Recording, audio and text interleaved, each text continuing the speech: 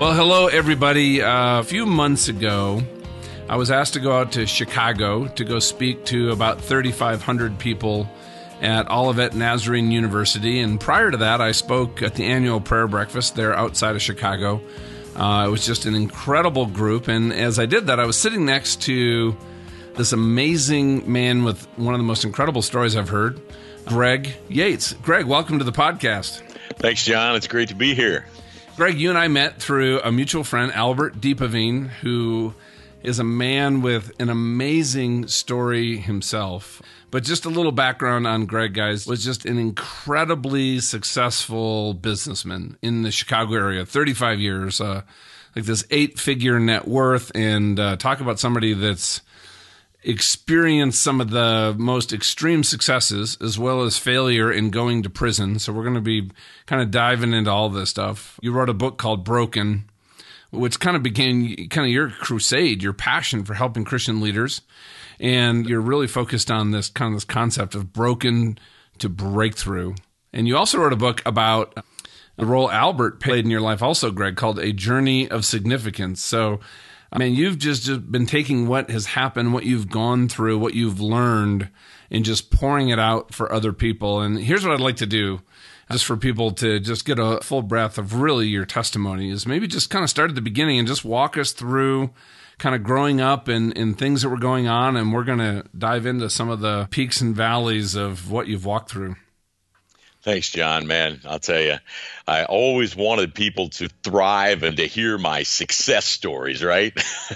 Don't we all face that? I wanted people to identify with, owning 14 businesses and a couple hundred pieces of property and employing nearly 1,000 people. I wanted people to identify with that. And I looked for validation there for so long. And then to find out that people actually get more out of my life through my failures, it's pretty humbling. And yet it's exactly the way God's chosen to work in my life. You ask about the chronological sequence. I grew up in a Christian home, John. I mean, the seed that was planted in my life, just amazing. I mean, some people like to go back, and blame their parents or their upbringing for things that happened in their life. Yeah, I don't have that. I've got a storybook childhood. I was valedictorian in my graduating class in high school. I mean, I had every bit of momentum going for me that you could ever have. But guess what? I interpreted that as why God loved me, right? I interpreted that as the value that I had.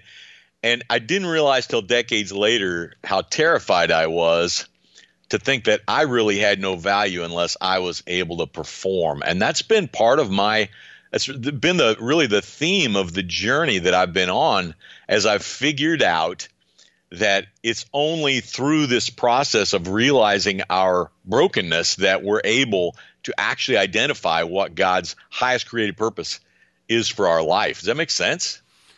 Yeah, it makes total sense. So that drive to do what you did, to start 14 companies, to keep, reaching that next big milestone, was that all just coming from, that identity? Like, I've gotten this achievement. For people to still love me, like me, appreciate me, I have to do more. So it was this entire works-based mentality that was driving you. Is that fair? Yeah, that's dead on. The unfortunate part is I didn't realize it, right? I didn't realize that's what was happening. I literally felt that I'd been given this mission to achieve, and that was almost my curse, right? That I needed to be the guy who was bulletproof. I needed to be the guy who was literally completely isolated in order to accomplish the things that I felt God had given me to accomplish. I had this sort of twisted perspective of what God needed from me. And even though I would have never said works-based, right? I mean, we all know we're saved by grace. I honestly never understood what grace meant until I was in prison. Never understood it. It never made sense to me. So, when you go back to that time when you're really kind of driving and achieving, what was your relationship with God at that time? And the reason I'm asking is I know that, when I personally became a new believer in my late 20s after I got out of the Navy, Greg, and I got into business and I had my first business success, and I felt like I couldn't wait to go to church. God was my first love. And as I started doing better in business and making more money and then getting new titles and being on boards, if God is my true north, I slowly just kind of drifting away, right? And it was this slow thing that over time, all of a sudden, I'm way over in the weeds and I didn't even know it. And now I was completely operating from, driving this validation of this identity that I'd allowed to be given to me from the world. And I didn't realize how big the gap was. Even though I went to church, everybody knew me as a Christian, but just how I operated inside, there was a massive gap between what I did and why I did it. Does that make sense? Oh, John, that is the thing we share as Christian leaders, right? Especially as Christian business people. I think that's the identity that we think is unique to us, right? We believe that we've found this space that we're alone in, and we don't realize that there are people all around us who are in that same situation, who have found themselves wearing the masks. We all know what that schema is, right? I mean, they're wearing the masks, they're running the same loops over and over. That's where I was. I felt that I had made decisions to put myself in this tremendous cycle of momentum, and that my destiny, my fate, if you will, was simply to be that mechanism out there. I didn't think I was going to be the guy who was blessed to have intimacy with God. I didn't think I was the guy who was blessed to have friendships, to have relationships that were deep and meaningful, because I couldn't trust any of those. And yeah, everything you said is just so spot on. I didn't realize that I had moved farther and farther away from that level of intimacy. I really believed that God was depending on me, not the other way around. Oh, you said something interesting. You said that you couldn't trust any of those relationships. So what was going on at that place when you felt like you couldn't trust? Well, John, when everything you're doing has an impact on everyone else, right? Every decision you make, or at least you believe that's true, right? It doesn't have anything to do with actual truth. But when you believe that the decisions you're making impact other people so greatly, and when the people you're spending most of your time with are dependent on your decision making, on your pleasure, if you will, your grace, because most of them work for you. I mean, I'm a guy who never held another job. I was an entrepreneur from the time I was young. I always worked for myself, and I was always employing lots of people. And so I always suspected those relationships. I always felt, well, of course, the church, and of course, the people who are coming and seeing me looking for donations, of course, the people that are in my employ, they all are going to be my friends because they want something from me. And I almost believed, I wouldn't have said it out loud, but I almost believed that God was in that boat too, right? That he needed something from me, and that's why he loved me, because I could perform. I could understand why God loved me. And again, like you said, you don't realize it at the time, but that's literally a sense of obsessive need for validation that I was dealing with. See, I had reached retirement. When I was 37 years old, I sold 2 businesses. I retired for a couple of years. I didn't need to work. What I needed was validation. I needed to be in a position where I felt like I had value. And all of that just molded itself, twisted itself into what drove me ultimately to self-destructive behavior. Yeah. So when you were 37, taking a couple of years to chill, figure out what's next, probably, thinking like, man, I'm king of the world right now. And then you move into, hey, let's start something again new. How would you have described your identity during that period of time? During the period of time when I was not leading, not in business, I was lost. I was constantly looking for distraction in not the most healthy ways.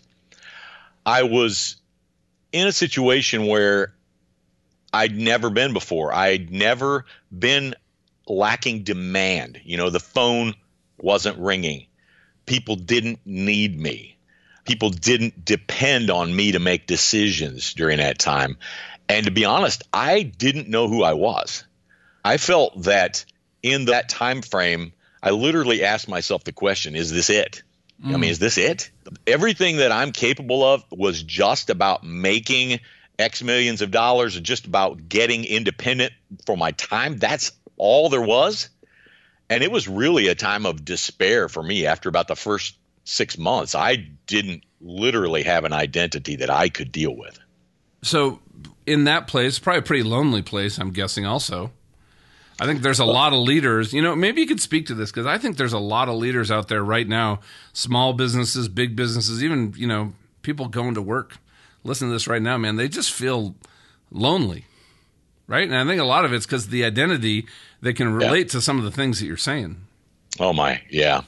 Yeah. And of course, the guy thing especially, right? I mean, how do we identify any value at all is how we answer that question. What do you do? And of course, some great stories about that after I got out of prison, some interesting scenarios where people asked me, what do you do, Greg, when I was literally living off my wife and had just gotten out of prison. Pretty hard questions from an identity perspective. But I think isolation is absolutely of the enemy. I don't think it's just a guy thing. I think women handle it differently. But the experience I have is, as a leader, the isolation was so loud, and I needed that noise, John. I needed to have things going on. I needed demand. I needed busyness. I needed all of these things in order to keep me from thinking through my life the way I was forced to think through it when I was in prison, and the voices in my head had to be dealt with. And yes, isolation is a symptom, but it's also one of the most painful realities that any leader in particular is going to face. And so during that period of time, my guess would be is that there's probably people in your life, peers, investors, that were trying to sow into your life, right? Trying to actually, you were in a relationship with some people. What did you do when people would try to give you some counsel or some advice or try to build relationships with you? What was your reaction? Oh, my. Getting real here. Getting real, Greg. Oh, this is the bloody part. One of my best friend, John Nimmo, incredible friend, but there were a few years when literally I wouldn't answer his calls. I wouldn't listen to him. He literally showed up at my office one day, when I was in the fist fight of my legal battles. He showed up at my office one day because I wouldn't answer his call. I wouldn't talk to him on the phone. And he just literally wanted to know how I was doing and ask me questions that I did not want to answer. I mean, I did not want to talk about it. In fact, I was so unapproachable that's one of the books I really want to write, is how to talk to people and deal with people that are in chaos. What can we do? What should we expect? What should we go into those conversations with the knowledge of and believing? And I really want to write that book because I think it's a disaster as it relates to us knowing what to say, when to say it, especially as believers, especially as the body of Christ. Because to be honest with you, whole nother conversation, but the church was not really, they didn't know what to do with me, John, during this time. And it was not a positive interaction. The business world was much more supportive to me during crisis than the church was. But yes, I had some people. Albert DiPavone, oh my goodness, Albert showed up at my office periodically to remind me, Greg, God has you right where he wants you. Seriously? That's what you say to somebody who's facing indictment, who's facing loss of $30 to $50 million. I mean, that's what you say to him? God's got you right where he wants you. That became those willingness of those men to speak into my life, even though at the time you could have never evidenced that I was willing to receive a word of it. Their willingness to speak that seed into my life gave me beginnings of being grafted back into the vine, if you will, to be able to become a true branch bearing fruit one more time in the way that God intended. I guess I've come to the place where I've almost had to believe that, God literally had to bring me here to accomplish what his purpose was for my life. And of course, that's a beliefs conversation that I love to have too. Yeah. So walk us up through it. Like, you've mentioned the indictment a few times, right? So business is rocking, you're grinding it out, you're working crazy hours, you're running these companies. What happened? Well, as we know, most of us, if you've been involved in real estate, 2008, 2009 happened. We were in the middle of a golf course development and other real estate developments. The only things we were really financing were projects like that. And everybody thought real estate was golden, right? We moved through that, made a lot of money in real estate, construction and development. And, we had businesses in everything from flooring and concrete to the IT and infrastructure side of things. I mean, we were sitting at a lot of seats at the table in these developments. And we reached a point where suddenly banks were unwilling to fulfill their obligations, even as it related to real estate loans and development loans that were already in place. And it became where banks were no longer allowed to loan into those projects. And talking with my bank, I ultimately borrowed against another project to fulfill obligations in a development that was a golf course development that could no longer be funded. And about 3 years later, they came back and told me that was bank fraud.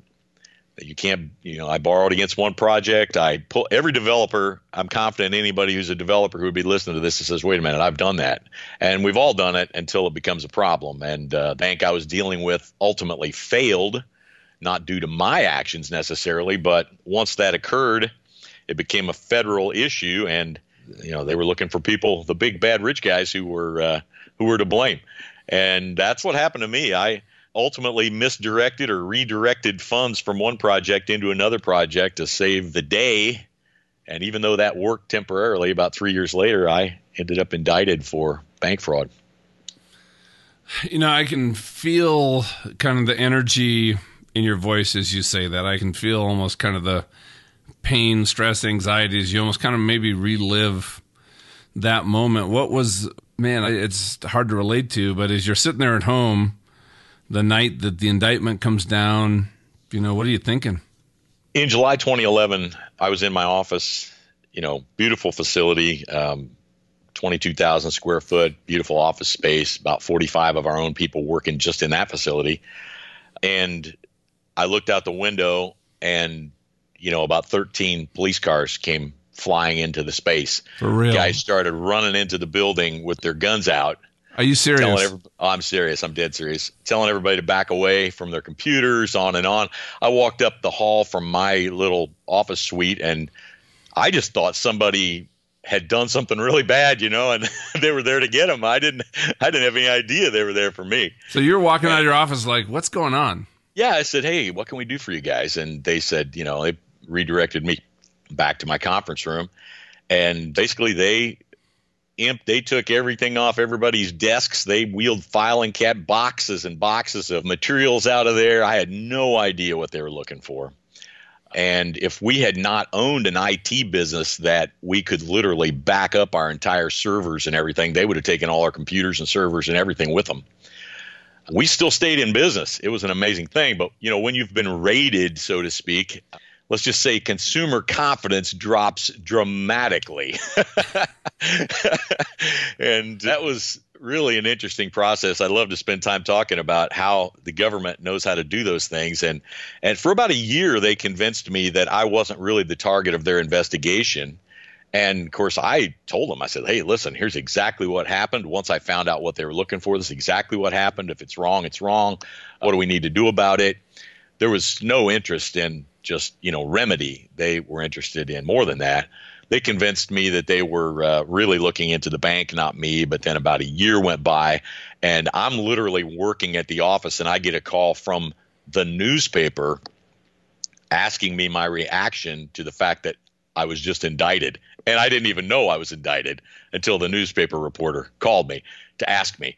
Pretty difficult when you've been, front page news for years about good things you're doing and charity you're doing and businesses you're building and property you're renovating. And then all of a sudden you're front page news about indictment, about scandal. And of course, you can imagine how the media loves those type of situations. You got the local guy who's employing all these people, and yep, he's a criminal. Oh my goodness, it was a heyday. So let me guess, all those people that you donated to and worked with and came up to you and said, hey man, you must be going through something hard. How can I help? Well, some did. I got to say, I'll be honest with you. What happened was I was on multiple boards at that time, and they all, of course, asked me to resign. By the way, you are actually guilty until proven innocent. I have to differ with the theory there. I think we've seen that play out in modern times when it's a federal investigation. Oh, yeah. That is their go-to. Yeah. You have to prove your innocence versus them proving your guilt. And you often can't, because a sequence of things occurs when you get indicted, especially, or even an investigation is known about. Number one, all the banks want to call all their loans. No matter, you don't have to be in default. That's fine print. They want to call their loans. They want you to cough up the money. All of your customers are like, well, let's wait and see how this plays out. And your key employees are saying, I better get my resume put together. Mm-hmm. That's what happens. And before long, you have no ability to even pay for your attorneys. And that's why, like 99% of all cases like this don't even go to trial, because number one, you can't afford to go to trial. Yeah, that's another whole part of the story. But you're asking about the people and how they responded. I'm a vocalist. I sang. I was a part of a lot of things like that in the church. And I was asked, and this is not, people are people, right? I know how things work. I understand this, but I was asked, not to sing anymore, not to be on the platform, not to be, present in any kind of leadership role. I was asked to resign from all these boards. And this is, several years before anything came to conclusion. This is the guilty until proven innocent.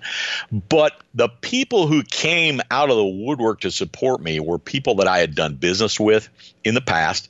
Even if we had been rivals, I had men who came to me, who called me, asked me to go to coffee, who would say things to me like, listen, we've done business with you. We know who you are. Keep your head up. Tell us what we can do to support you. They encouraged me in ways that were so humbling, because when you're in that role, I was just used to being bulletproof. I didn't need anybody. And suddenly I don't even know who I am anymore. I didn't even know what to do. I'd lost my identity. It was like that out of body experience, like you've just jet lagged from Japan, and, you feel like your head is off center and you don't even know what's going on. That's the way I felt for months.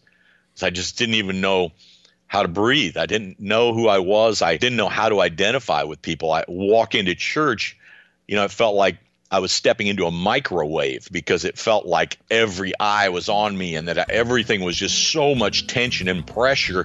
I couldn't stand, the feeling. I couldn't stand to be anywhere. I just had completely, lost that confidence that I'd never known anything but being confident. We're going to take a quick break to hear a word from our sponsor. Have you ever read a classic book and then reread it months or years later? John and I do this with How to Win Friends and Influence People. I know many people that do this with 5 Levels of Leadership by John Maxwell and many others. Well, Blinkist allows you to reread the key thoughts and insights of these books, as well as 2,500 more, most in less than 15 minutes. John and I both signed up for Blinkist last year, and we are big fans. I recently reread the Blinkist summary for How to Win Friends once a night for a few consecutive nights right before bed, just to get those concepts in my conscious and subconscious minds. The app says that one's a 21-minute read, but I got it done in around 15 minutes. I also re-reviewed other books like The Lean Startup, Play Bigger, Launched by Jeff Walker, The War of Art, many, many more. Read via their mobile app, which is beautifully designed, or at the website, or export to your Kindle. You can even listen to the audio versions on the go or while you read along. Here's the best part. You can try Blinkist for a free 7-day trial. Embedded in the summary of this MP3 is our affiliate link, which you can access at eternalleadership.com/blink. That's eternalleadership.com/blink.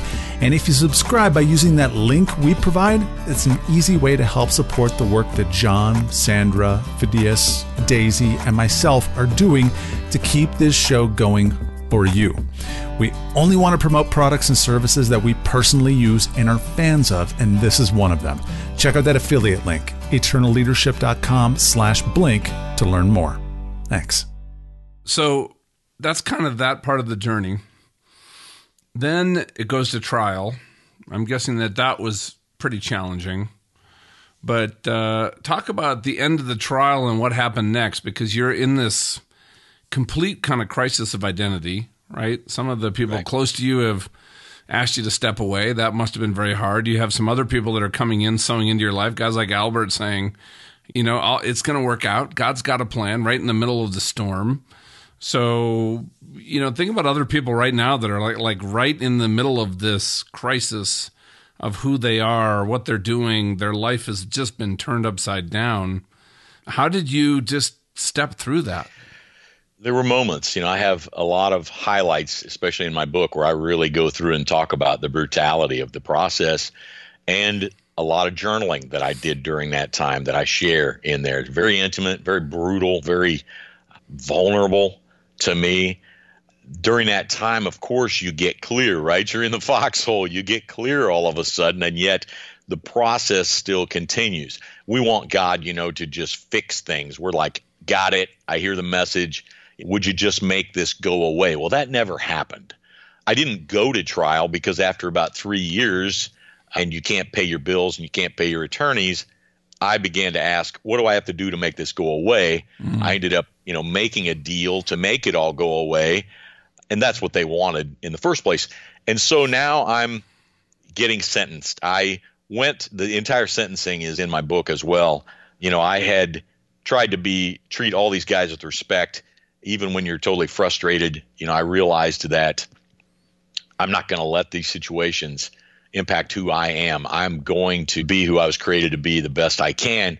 And at the sentencing, I was given an opportunity to speak. And I thought I spoke for 3 or 4 minutes, and it turns out it was like 25 minutes. And I really felt like the Holy Spirit was all over that place, John. I mean, I know that at that moment, my connection to God was base. It was at that, I couldn't survive. I couldn't even take a breath. I couldn't move forward if I didn't just let the Holy Spirit saturate me. And I don't think I'd ever felt that way before. And I talked to that judge, and I talked to the prosecutors, and I shared my heart.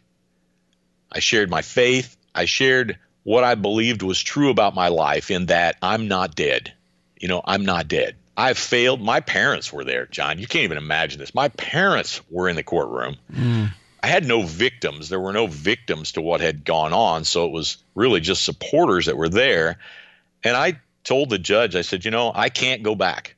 I didn't make that decision with the forethought that should have been made. I made it in a rush, and it seemed like the thing to do at the time. And I certainly can't go back, but I know this. My wife, Vicki, told me this during the heat of all this, her wisdom. She said, Greg, it could be worse. You're not dead. And I realized in that moment that my opportunity was still ahead of me. You see, I had to take beliefs that I had, and even though I couldn't believe what I needed to believe yet, I had to begin walking towards this belief that I tried to speak out loud that day, and it was that no matter where I am today, God is still able to fulfill what He has in mind for my life. His purpose, His plan is still greater than I am stupid, okay? And I had to point at that belief, even though I didn't have that belief yet. I had to point at that belief. And through this entire journey, this process, no matter how painful it was, hey, even after I got home, it wasn't like that process was over. I still had to find what this next level of belief was for my life so that I could become the man I was created to be. And I don't want anybody to go through that, John. In fact, part of the counseling that I do and coaching that I do with men in business is to help them have a clear vision of the decisions they're really making and what's driving those decisions. Because I know that we all are broken at some level. Something's not working the way it should. Parts of our lives maybe are what the issue is. Maybe it's just a piece of our life that's not functioning as it was intended. But there are things that will drive us to catastrophic brokenness if we don't accept, an intentional realization of our brokenness. And my desire, of course, is that nobody would go through what I went through. And yet at the same time, the only way that's possible is for us to talk about it out loud, to identify with the diseases and the frailties that we are covering up as businessmen because we don't want to be weak. We don't want anybody to see us as weak. And I'm just here to tell you that as strong as I felt like I was like a little baby boy when it came to being how vulnerable I was about my validation. By the way, how long was your sentence term for everybody to hear? I spent a year and a day. A year and a day was my judgment in prison. I ended up being there about 10 months. Okay, so 10 months. You find yourself in this 10 by 10 foot prison cell with a really sporty, probably Gucci jumpsuit. All right? And you're sharing the cell with 4 other people. And here's my real question.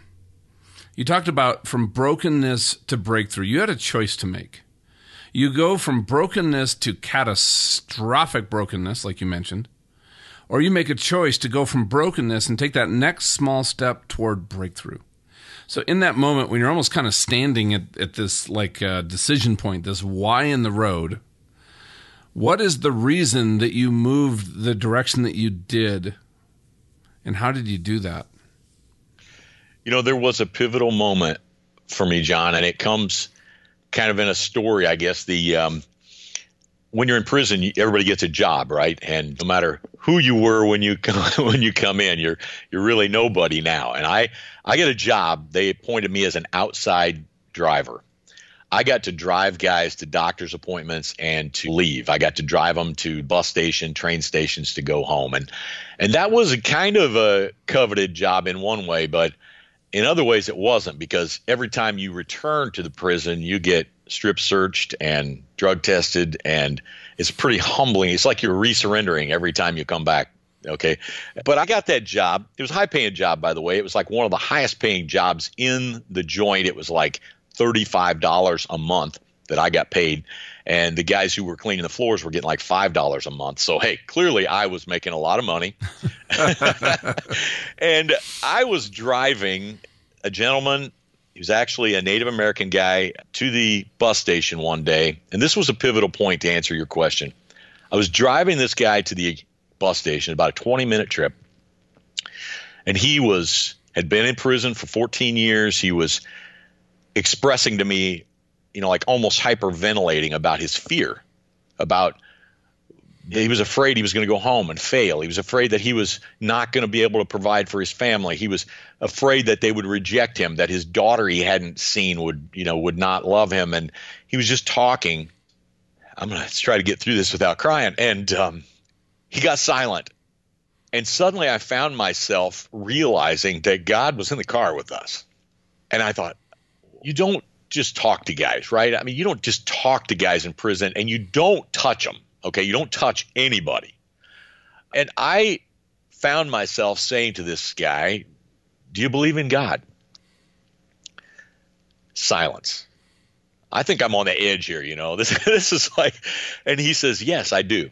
And I said, do you believe that it's possible God could go before you and be ready to help you in these situations? Silence. I mean, like a minute. I'm thinking all the worst thoughts. This guy thinks I'm crazy. He's not going to respond to this. And he said just one word. He said, yes. It was silent for about another 5 to 10 minutes till we got to the bus station. We pulled in there. He went to grab his bag and open the door to that little truck. And I said to him, would you mind if I prayed for you? He said, okay. I said, would you mind if I touched you? He said, okay. I put my hand on his shoulder. And that's a big deal, I'm guessing, based on 14 years of this culture, right? That's an enormous deal. You do not touch other guys. I mean, you just don't. This is where air fist bumps came from, okay? This is the Air Fist Bump Society. I put my hand on his shoulder, and I prayed. And then he got out. And all the way back to the prison, I was in heaven. I cried. I praised God like at the top of my voice, because I realized, John, in that moment that God could use me, that I still actually could make an impact on other people, and that it wasn't about me, that somehow I would be able to be what I was here to be, that in that moment, just maybe, I had actually handed him the Holy Spirit. And I began to pray that when he got to where he was going, that somebody else would be teed up and ready to help him, that God would just be ahead of him. I began to visualize his family and all that was possible there. And I prayed like a maniac. And that became my covert operation, if you will, for about another 6 months. I did not tell anybody about it. The only people who knew was the guys that were checking out. And I was determined that before I had a trip, I would pray, God, if you can use me in some way on this trip, then help me to be your mouthpiece. And I would say 60 to 70% of the guys that I delivered to those bus stations, train stations to go home, I had the privilege of praying with. I'm not saying that to like somehow I'm some kind of genius, because I don't even think I prayed anything that mattered. All I knew was that I was laying hands on them and sending them off with God's presence. And I felt like suddenly I was on a mission. I was the Apostle Paul. I was all the guys that I'd been more or less jealous of, who actually had been called and commissioned to do God's work. And so when I realized that was the gear shift for me. I realized that within another month that I had never known peace in my life. I'd never known peace until I was in prison, because suddenly I'd found the ability to take the time, because believe me, time's all you've got. It's a horrifying situation when you've done everything you can imagine doing for the day and it's not even 8 o'clock in the morning yet, because I was a guy who slept like 4 hours a day and was just on the go nonstop. Now I'm in a situation where you're staring at the clock, right? I found how I could walk into God's presence and imagine my way into the throne room and look around and see what was happening and see God's expression toward the day. And there were times I thought, God's on the warpath today. What is going on? There's something happening. And I would find myself praying for my family and believing and knowing that I was a part of that. And I realized that I'd never known that before. I'd never found that. And when I got home, I'm telling you, I've been jealous ever since, because I do not want to give that up, John. I don't want to give that up. And yet I never would have found it if it had not been for my brokenness. So when you say give it up, what's it? The peace, the awareness, the altered beliefs, the beliefs that no longer depended on my performance, but that placed the responsibility even for my life into the hands of God. And I would have always said that's like a cop-out, because we do have performance that we're responsible for. We do have to suck it up sometimes and do hard things. We do. But for me to be able to find myself in a situation that I had zero control and to be at peace, because trust me, behind the scenes, there was still a lot going on. Even at home, there were a lot of things going on, a lot of financial things, a lot of legal issues because of things I couldn't care for, and I was completely out of pocket. I mean, there was abundance of stress. And yet in that time, I realized that God was really the source, not me. So when you stepped out of prison back into this giant hairball, right? How did you show up in that time? Like, what had shifted versus maybe looking at yourself, Greg, at the peak of your business before all the legal trouble started? The thing I hadn't anticipated was the desire to default back to identity. My identity was the struggle, always has been the struggle. I was alluded to this earlier. Within about a month of the time I got home, I was invited to a charity event where I had been heavily involved and had been a donor and on, and they invited me. And I showed up with my wife and was introduced to a new official actually in the church who was a district level official and somebody said, "Oh, Greg, you've never met John, Dr. John." I won't give his name. You never met him. I said, "No, I haven't." And we exchanged, greetings. And he asked that question that all men ask, right? He said, "So, Greg, tell me, what do you do?" It was like slow motion, John. It was like I could see my entire life flashing before my eyes. And I wanted to just say to him all the things I used to say, right? I wanted to tell him who I am, the business owner that I am, that I wanted to give him this glimpse of my superpowers, right? Right. And instead, I just blurted out, to the horror of my wife and his wife and everybody in earshot, I blurted this out. I said, "Well, I just got home from prison and I'm pretty much living off my wife." That's what I said. And he looked at me and he said, "That's fascinating. When can we get together and have coffee? I want to talk about your experience."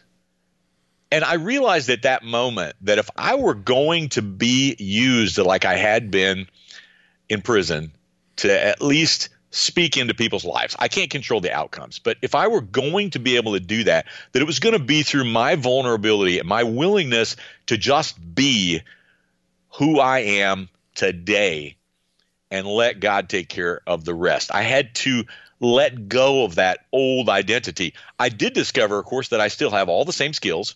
I still have all the same abilities. I still have the ability to be successful, and I have the ability to make money, and I have all of those things still in my gifts. But until I'm able to retool my identity as somebody who's broken and pursuing breakthrough, then I really can't help anybody else. And that was another pivotal moment for me. I'll never forget it.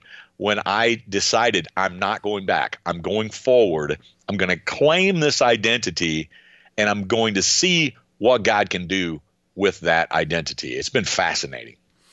I think identity is such a key, and I think there's so many of us that are chained to a false identity that's holding us back from what Jesus says in John 10:10, that he came to give us life and so that we may live it to the full. And I talk to so many leaders, honestly, whether they're Christians or not, and they use that phrase almost identically. One of the things they want to talk to me about as a coach or working with them or just in general is they're not living life fully alive. They don't know how to get there. They don't know what it would even look like. They just know that they don't have it. And I think a huge part of that is identity. And, that's what I'm hearing from your whole story is the shift, but also being in a place of making a choice, Greg, that I admire, that you were going to trust God in every situation. Like Albert said to you, right? God has you right where you want it. Like you can totally reject that, or you could lay down on your bed and go, what if there's some truth in that? Right? Because every day we have a choice on what we're going to do and think in moving through some adversity in my life. I got to tell you, I saw people take the steps that led them from brokenness to catastrophic brokenness. I saw where they went. I saw what happened in their lives. And I got to tell you, it scared me as I got close to some of these people. And one of the things that kept me moving toward my own breakthrough, and sometimes it was just the teeniest little ember, like at a fire, on a summer night, and that little red ember kind of goes up into the air. That little glimmer of hope, right? That tomorrow could be better than today, that next week could be better than today, because I have to trust in God's promises and his faithfulness. And now your website, I know people are going to want to learn more about what you're doing, read your books. It's morethanbreakthrough.com. Are there other places that people can get in touch with you, Greg? Yeah, they can follow me on Facebook. Breakthrough Leadership is our platform on Facebook, or my name, Greg Yates. Yates? Yes, Yates, correct. And one thing this brought to my mind, so I got to say it. You talked about this idea of business people who find themselves in that road. Long before I faced this brokenness, I had a fleeting prayer that kept coming back to me. I kept praying it over and over, desperately praying it, not out loud, not where anybody would know, but I kept praying, God, is it still possible for me to be who you created me to be? Because I want to be that. I knew that abundant life didn't exist for me. Even though I had a lot of money, I had a lot of influence, if you will, I had authority, I was not satisfied at all. I was desperately seeking satisfaction around the next corner. And I was praying, God, help me to be who you created me to be. And I believe God answered that prayer through brokenness. And that's what I talk about on my platform, on the website. I do have a piece that I call Yates in Your Face, which is kind of me ranting. I tend to rant, John. I tend to not be soft and silent and cozy about some of these topics because I know the lies that we buy into as business leaders. And I think it's important that we just get in each other's space a little bit, talk about those hard issues. I also have a mastermind that I do with John Nimmo, my buddy that I told you he wouldn't give up on me. Yeah, that's awesome. We have a mastermind that we do, and it's really pretty exclusive with business guys who absolutely want to have those hard conversations. We found it to be tremendously beneficial for all of us. Thank you for everything you shared. I'd love for you to close because I think it just encapsulates this. Before we started, what your favorite Bible verse was. It was 2 Corinthians 12:9. Would you be willing to kind of share that with everybody? Yes. Yeah, absolutely. Weakness was like an intolerable idea for me for decades. I've always been physically strong. I've always been a person who was ready to draw the sword and go into battle. And when you find yourself completely broken and a scripture like this jumps into your life, I could just never escape this. It took me through broken times, but it also continues to be my reminder.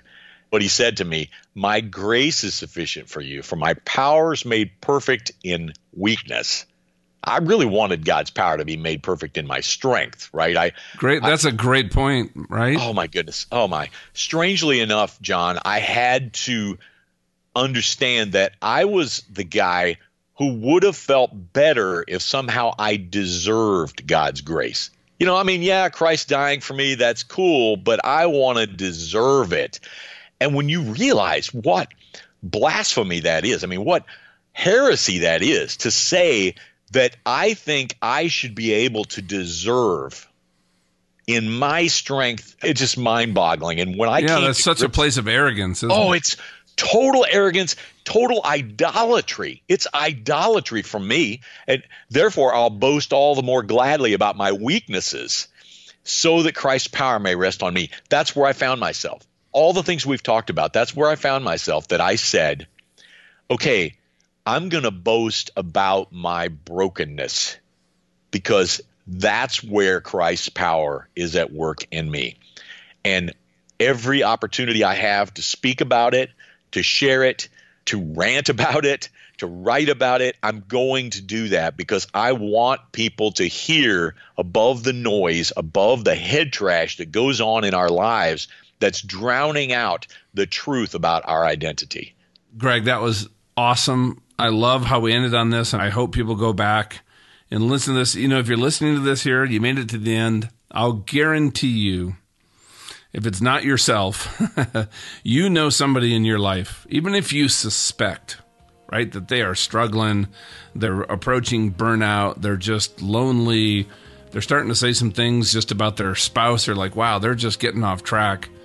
Just take this and please say, hey, you know what? There's something I want you to listen to. I want you to hear this guy, Greg, and hear what he went through and what he shared, and I think it would be really helpful to you. That's all you have to say.